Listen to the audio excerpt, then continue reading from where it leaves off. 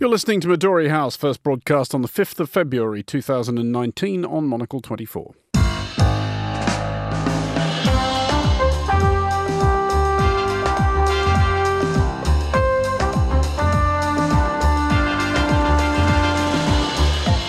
Hello and welcome to Midori House, coming to you live from Studio 1 here in London. I'm Andrew Muller. On today's show, US President Donald Trump prepares to deliver his second State of the Union address. But how much will cut through the background noise of his growing legal difficulties? My guests Kathleen Burke and Jacob Parakilas will be discussing this and the day's other top stories, including Mexico's president joining the lengthening list of politicians asking what experts know about anything, China wondering how happy its new year is likely to be, and the Thai politicians hoping the voters will mistake them for someone else. That's all coming up on Midori House on Monocle 24. Hello and welcome to Midori House. My guests today are Kathleen Burke, Professor of Modern and Contemporary History at University College London, and Jacob Parakilas, Deputy Head of the US and the Americas Programme at Chatham House. Welcome both. And we look first at Washington, D.C., presently bracing itself for President Donald Trump's second State of the Union address, and his first to a Congress not controlled by his own party. The speech itself is unlikely to be remarkable. A pattern has by now been established whereby Trump more or less behaves himself during the big ceremonial set pieces and is rewarded with a few days of ecstatic reviews from pundits who should know better. The backdrop against which it is being delivered is more interesting. Trump's legal difficulties are not abating despite his claims otherwise. Federal prosecutors yesterday subpoenaed a large library of documents from Trump's inaugural committee. Jacob, first of all, to the speech itself, what actually are the chances of Trump saying anything really all that interesting? The one thing that he might say that would have some kind of immediate significance is he might take the opportunity to declare an emergency on the southern border in order to permit his wall to begin construction. At least that's the theory.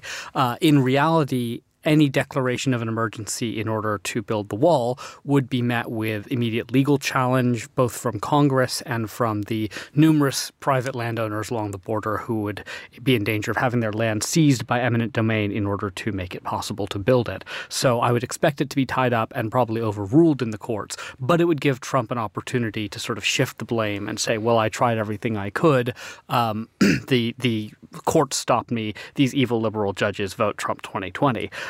So I think that's probably, one never entirely knows with Trump. The man puts stock in trade in being unpredictable, as he's reminded us many, many times. As you say, there is a pattern. I think it's harder to say that he's unpredictable. We do have a sort of pattern of behavior of Trump as president. So like you, I expect that he'll probably give a fairly predictable speech with the usual flourishes about evil immigrants coming over the border to kill us, but then some, nice noises about bipartisanship and bringing down prescription drug prices and whatnot.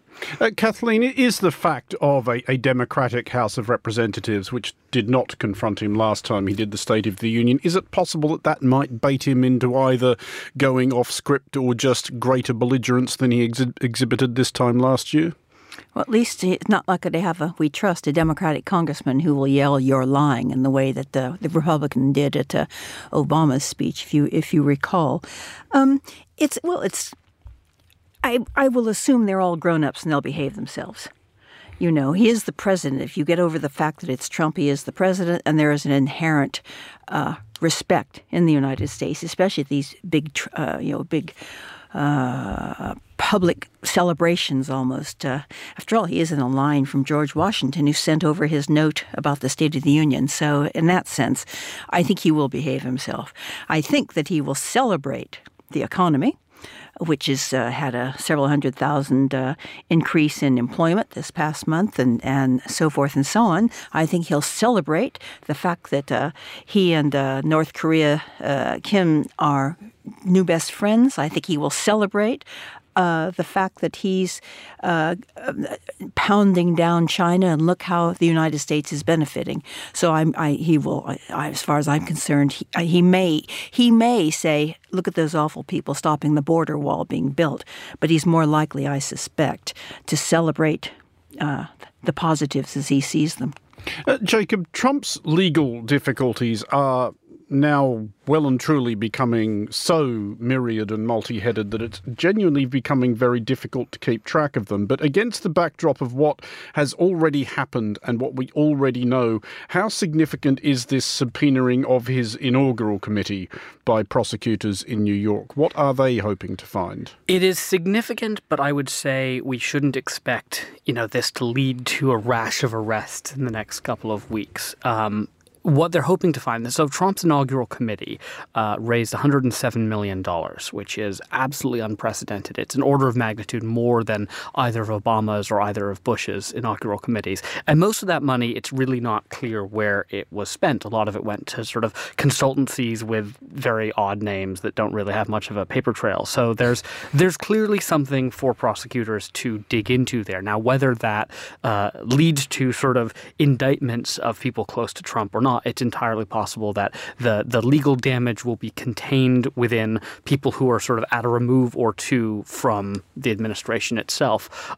But the real issue here is that this is not a Mueller investigation. This isn't part of what Trump frequently calls the witch hunt. This is prosecutors at the Southern District of New York. There's a parallel investigation into aspects of the inaugural committee's spending led by the prosecutors in the Brooklyn District Attorney's Office. So you have multiple separate outposts within the DOJ looking into aspects of this, which is really dangerous because you could theoretically fire Mueller at enormous political cost, but you can't fire everyone in every district attorney's office in the United States.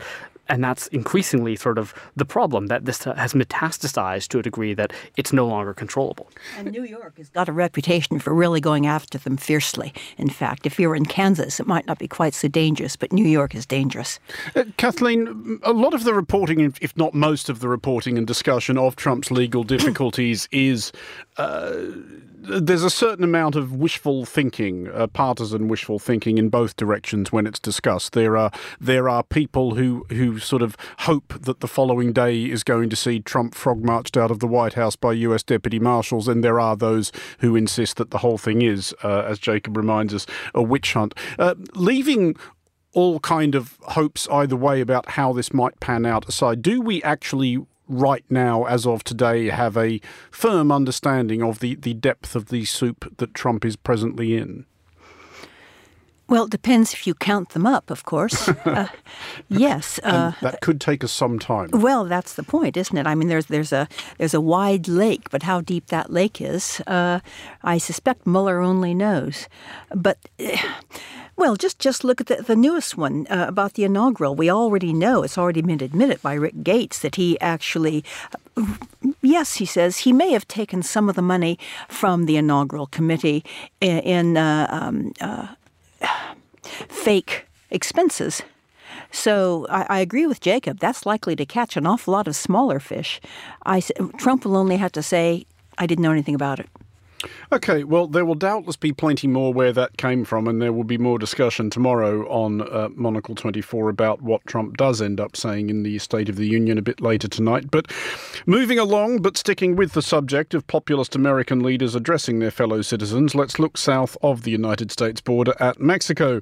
Recently frocked President Andrés Manuel López Obrador, known as AMLO, has acquired the habit of hosting a live press conference at 7 a.m. most mornings. The possibility that this is some sort of prank at the expense of journalists, not known as a breed of early risers, cannot be ruled out. Among the targets at whom AMLO has taken potshots at these conclaves are what he describes as, quote, irresponsible technocrats, unquote, i.e. that recently unfashionable class of people who actually possess demonstrable expertise in their area of endeavour. Kathleen, who does this actually play with? Who are the demographic cohort who cheer, not just in Mexico, but elsewhere, when a politician takes on the experts? Well, it was taken on, of course, here by Michael Gove, who said the people were sick of experts. It was taken on in Greece, used as these technocrats, plus Angela Merkel, of course, who were trying to destroy Greek people through saying that they knew what was happening when they didn't really, you understand. It's banks are real. I mean, it's banks that are the object of denigration here, I think. And everyone knows that banks are full of people who are heartless and claim to know what they're doing. One problem in Mexico is that an awful lot of them were scions of the Chicago School of Economics, which is pretty fierce about letting freedom of economic developments within a country. And it's the last 30 years worth of these young economic bright chaps out of who've been trained in Chicago. Seems to me, reading around that particular subject, those who are the targets and who is going to support the technocrats. Well, exactly. Jacob, AMLO is not just doubling but tripling and possibly quadrupling, if not quintupling down on this sentiment. Among his wheezes that he has proposed since taking office is a referendum tentatively scheduled for next month on the wisdom or otherwise of putting the last 5 presidents of Mexico on trial. As kind of populist stunts go, that's almost admirable in its audacity, but really how encouraging is this about the kind of Mexico that AMLO wants to run? It's a big statement. I mean, I think the danger of that is that it sort of goes beyond sort of investigation into corruption. And I think anyone who's observed Mexican politics and the intersection between the sort of the oil trade, the resource extractive industries, the sort of political patronage would probably agree that there is a significant amount of corruption to be explored and unearthed and potentially prosecuted. Doubtless. But to say that you're going to do a sort of bulk prosecution or that you're putting up for popular vote. I mean, there's a reason why we don't do popular votes about the wisdom of putting people on trial. That should be done by professional prosecutors operating in an impartial and separate system of justice. That's the only way to avoid sort of mob justice and revenge. And that gets away entirely from the question of whether the person accused actually did anything. At some point, it's not about any kind of recompense for actual wrongdoing. It's just a sort of declaration of war on the past. And I'm not really sure that would necessarily advance the causes of anti-corruption and social justice that AMLO claimed during his successful campaign for president. But that's not what he's trying to do, is it? He's mobilizing his base. And we've seen this before. After all, remember, Trump said that Hillary Clinton should be put on trial and into jail for what she'd done. So this isn't a new, wild, extravagant approach to politics. No, but Trump also didn't say he was going to put Hillary Clinton, Barack Obama, George W. Bush, Bill Clinton, and George H.W. Bush on trial. So it's not. So I see your concern is not with what he's doing, it's with the wide-ranging, well, as you put it, bulk. So it's okay if it's 1, but not okay if it's 5? No, that's not what I'm saying. My point is that the idea of putting it to a referendum is fundamentally at odds with the idea of having a sort of impartial and independent judiciary. And obviously the judiciary to some degree is always linked to politics. They're politically appointed. But I think it's really dangerous to turn over to the public the question of whether people should be prosecuted. The thing is, you don't need to stretch your imagination too far to think of Trump reading, well, actually possibly not reading of this, but hearing or seeing something about it on Fox News and thinking, actually, that's not a bad idea. It is rather like a referendum, you know. If it's okay for the people to speak through a referendum, why not through a popular vote? But Kathleen, one of the many things that confuses me about politics of this sort is which demographic, not so much which demographic cohort it plays with, but why. Because if you take the broad historical view, I struggle myself to think of examples of places where hounding the educated elite out of public life has worked out well. No, but it's something that's not going to harm, they think, those who you wish to mobilize, who theoretically, I suppose, are resentful. They didn't know they were resentful, but he's told them to be resentful of what these people have theoretically done to them. I mean, the point is there are a lot of people who are very highly overpaid. Just telling... Certainly. Yeah, and sadly they're not us, who... I mean, to the extent, is it envy of that? Well, he's not saying all these hugely overpaid people, unless he is, because I don't read Spanish very well. But just the idea that all these unelected, rich, careless people who are indifferent to the suffering of the great mass of Mexicans. That's what Emil is saying. Jacob, how potentially troubling could this get? Because Mexico is a huge and important country. It would be... not to say that it's without its problems already, but it would be horrendous beyond description were Mexico to take a Venezuela-ish tack over the next few years.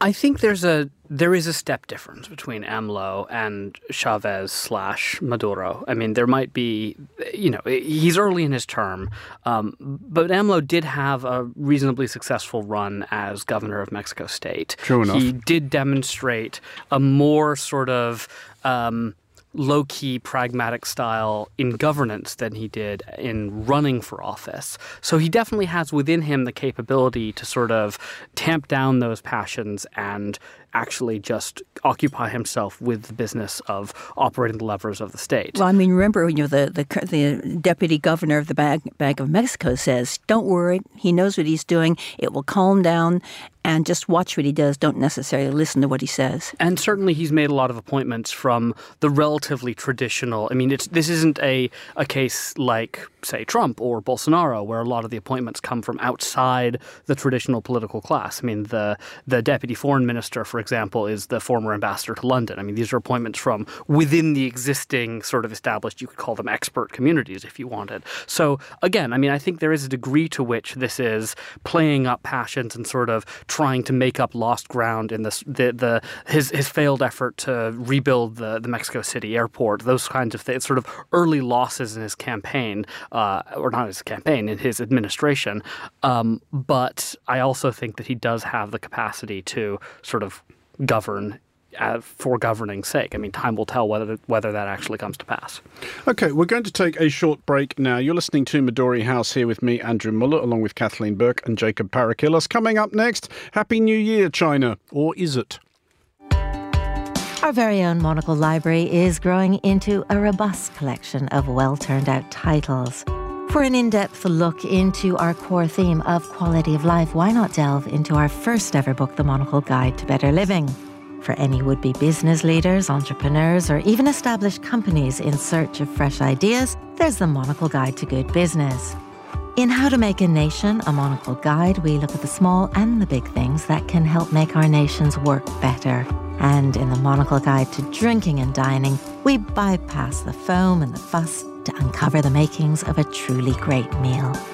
Monocle's handsome books are published by our friends at Gestalten in Berlin and offer a world of new experiences between the covers. So spruce up your shelves today and buy some of our titles online at monocle.com or from any good bookstore.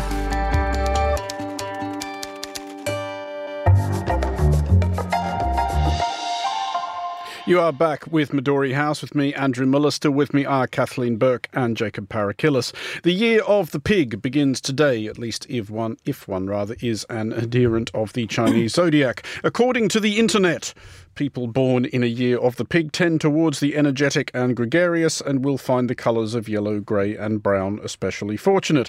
However, if you will forgive the handbrake segue, it is far from certain that China as a whole will find this new year propitious. China's economy has been knocked around by Donald Trump's chaotic trade war. Advanced data provided by companies listed on the Shanghai and Shenzhen exchanges looks discouraging, and that's before one even asks questions about the economic data that all this was being measured against anyway. Jacob, are any celebrations of Chinese New Year by definition somewhat premature this year? Well, I think part of the problem is observing it from the West, where we have incomplete information. We have information that sort of is relayed through either a very sort of pro-China state press or from sources that are sort of habitually critical of China. Finding sources that balance between those two and try to dig down on it is relatively difficult. And also, I mean, as you said yourself, the underlying data is not necessarily necessarily indicative as it might be in a country with more political and economic transparency.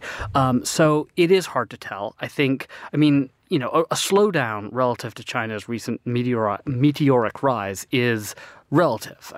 Going from 7 or 8% growth to 5 or 6% growth is a big difference, but it still would make it an enormously fast-growing economy by historical standards. The question is, what interests come into play and what interests change when you go from extremely high growth to merely regular growth? Kathleen, I never know myself quite what to make about these recurring stories about China and how it's all going horribly wrong and how we should all start panicking and buying gold, etc. On two levels. One is that one that we've been talking about the degree to which any of Chinese economic data has ever meant anything anyway. And also the fact that isn't some sort of slowdown inevitable after the extraordinary growth of China's recent decades? Well, China hasn't repealed the business cycle. So, yes, what goes up must come down, but normally what goes down will also go up again. They've been quite honest about the stock markets, disappointing, in fact, activities or relationship in the last month or so. So in that sense, they've decided, I suppose, that don't try to cover up things that all the various other companies know about. So they have announced that particular thing. But yes, also a percentage rise from a low base is not huge either. If you see what I mean. And if you look at the proportion of people in China, the millions, hundreds of millions, who aren't particularly productive, there's a long way to go. So yes, in the sense that exports have fallen, well, that hits a certain number. It doesn't hit everyone. But yes, the point is that it's going to go down, and it's also quite a lot to do with the Trump trading restriction, shall we say. But it was going to have to slow down anyhow because they don't have the money to. They were giving masses of money to Chinese companies to finance them on bad terms and so forth, and that had to come to an end soon anyhow. Jacob, how much of a factor or otherwise is going to become the clearly increasing wariness of a lot of Western countries in particular about how wise it has been to outsource so much of their telecoms to China? We're seeing a few countries, Australia and New Zealand in particular, saying that they're drawing a line under Huawei as a participant in their 5G networks and so on. Is that going to become that and related suspicions of where China's really going with this more of an economic factor than it already has been? It's going to become more of an economic factor. The Huawei stuff is clearly snowballing. You are beginning to see, as you say, not just sort of the U.S., which was an early adopter of paranoia about Huawei, but to be fair, I think paranoia with some justification about Huawei. And it's not paranoia. It was perhaps the wrong word. Suspicion about Huawei. But that will snowball. It may be survivable for the Chinese telecom sector if they can kind of section off Huawei and reinvest in new firms. The reputational damage is probably done, but can be managed if, trust is rebuilt under new names. It's a long-term project, but it's probably doable. If other Chinese companies are revealed to have been engaging in the same kind of espionage-related activities as Huawei, then I think then you're beginning to cut off an entire sector of the economy. Not the only sector of the economy, and there are other growth areas like auto manufacturing, but it's a major issue, and it's a sort of something that's seen as critical to the future internationalization of Chinese industry. This is a very forward-looking industry. It's not steel production, it's not coal, it's telecoms, which is modern and futuristic. Okay, well, finally tonight we will move along to Thailand and to an innovative electoral gambit being pursued by a few candidates in next month's elections. Several candidates from Pheu Chart Party, and apologies for my pronunciation, have changed their names to those of already popular politicians, specifically brother and sister former Prime Ministers Thaksin and Yingluck Shinawatra. Pheu Chart's list now contains at least 8 Thaksins and 1 Yingluck. Kathleen, is this going to work? We will find out. The election returns, won't we?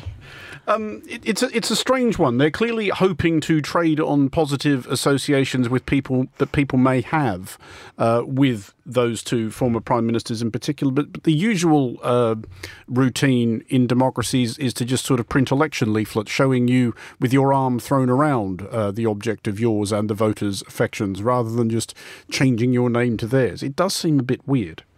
Yes, it does have. I can see the inclination, I suppose. I mean, if my name was, I don't know, Theresa May, for example, perhaps running again as Elizabeth Tudor. Name recognition, left the country more secure, financially secure, more respected in Europe than when she came to the throne. That's a possibility. Jacob, name recognition, though, is a thing in the United States, very much so. And despite all the trouble you guys went to of holding an entire revolution to overthrow the idea that power could be passed down through the genes, why does it work? What is it that people, especially in theory, a Republican democracy, find reassuring about it? I think its connection to sort of the idealized past to some degree. I mean, the sort of, people talk in glowing terms about John F. Kennedy, for example. And it's not exactly the same thing, but I remember in 2004 when John Kerry was running, the Democratic Party made a huge deal about making him John F. Kerry, even though his middle initial stood for something completely different than Kennedy. But the idea of this sort of aristocratic, tall Massachusetts senator coming into the country and bringing a breath of fresh air, and his initials are JFK. Obviously, that didn't work, or it didn't work well enough for him to win, middle initial thing's another weird American trope, though, isn't it? Is it Harry Truman or Ulysses Grant who inserted an S that didn't stand for anything? Truman. It was Truman. And you don't put a full stop after it. Exactly. No, I've been involved in that argument in pub quizzes more than once about whether there's punctuation after the S in Harry Truman. Definitively, there is not. There is not. Yes. But is America? We know.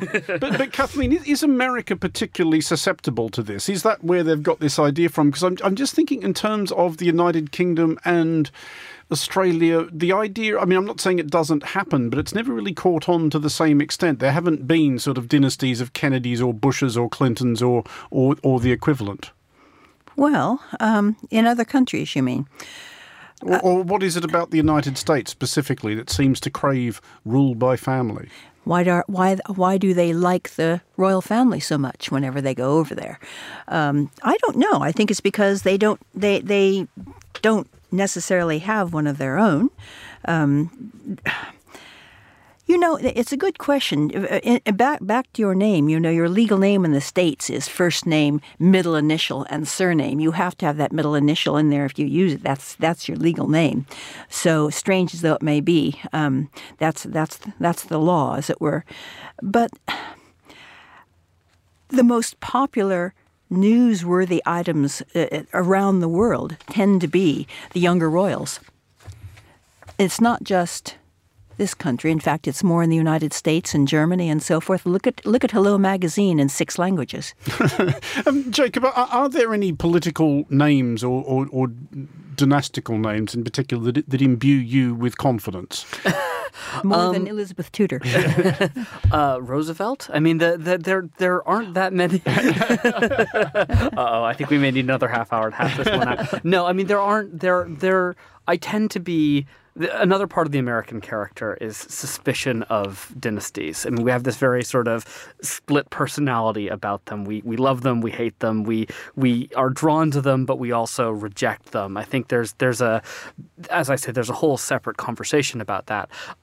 I tend to think that an essential element of the Republican Democratic character of the U.S. is that, we change our government. There's a 2-term limit. You had, FDR violated that norm, and when after he died, they changed the Constitution to make sure no one would ever do it again. And it doesn't explicitly prevent people from the same family from running, but I think there's a sense of sort of resistance to that. Then how come the Kennedys had several generations? Well, they had one president, and do we have time to? No, we are sadly term limited ourselves. That does bring us to the end of today's show. Kathleen Burke and Jacob Parakilas, thank you for joining us at Midori House. The show was produced by Augustin Macellari, researched by Fernando Augusto Pacheco and Rory Gooderick. Our studio manager was Christy Evans. Music next at 1900. It's Monocle on Design. There's more on the day's main stories on the Daily at 2200. Midori House returns at the same time tomorrow, 1800 London. I'm Andrew Mullett. Thank you for listening.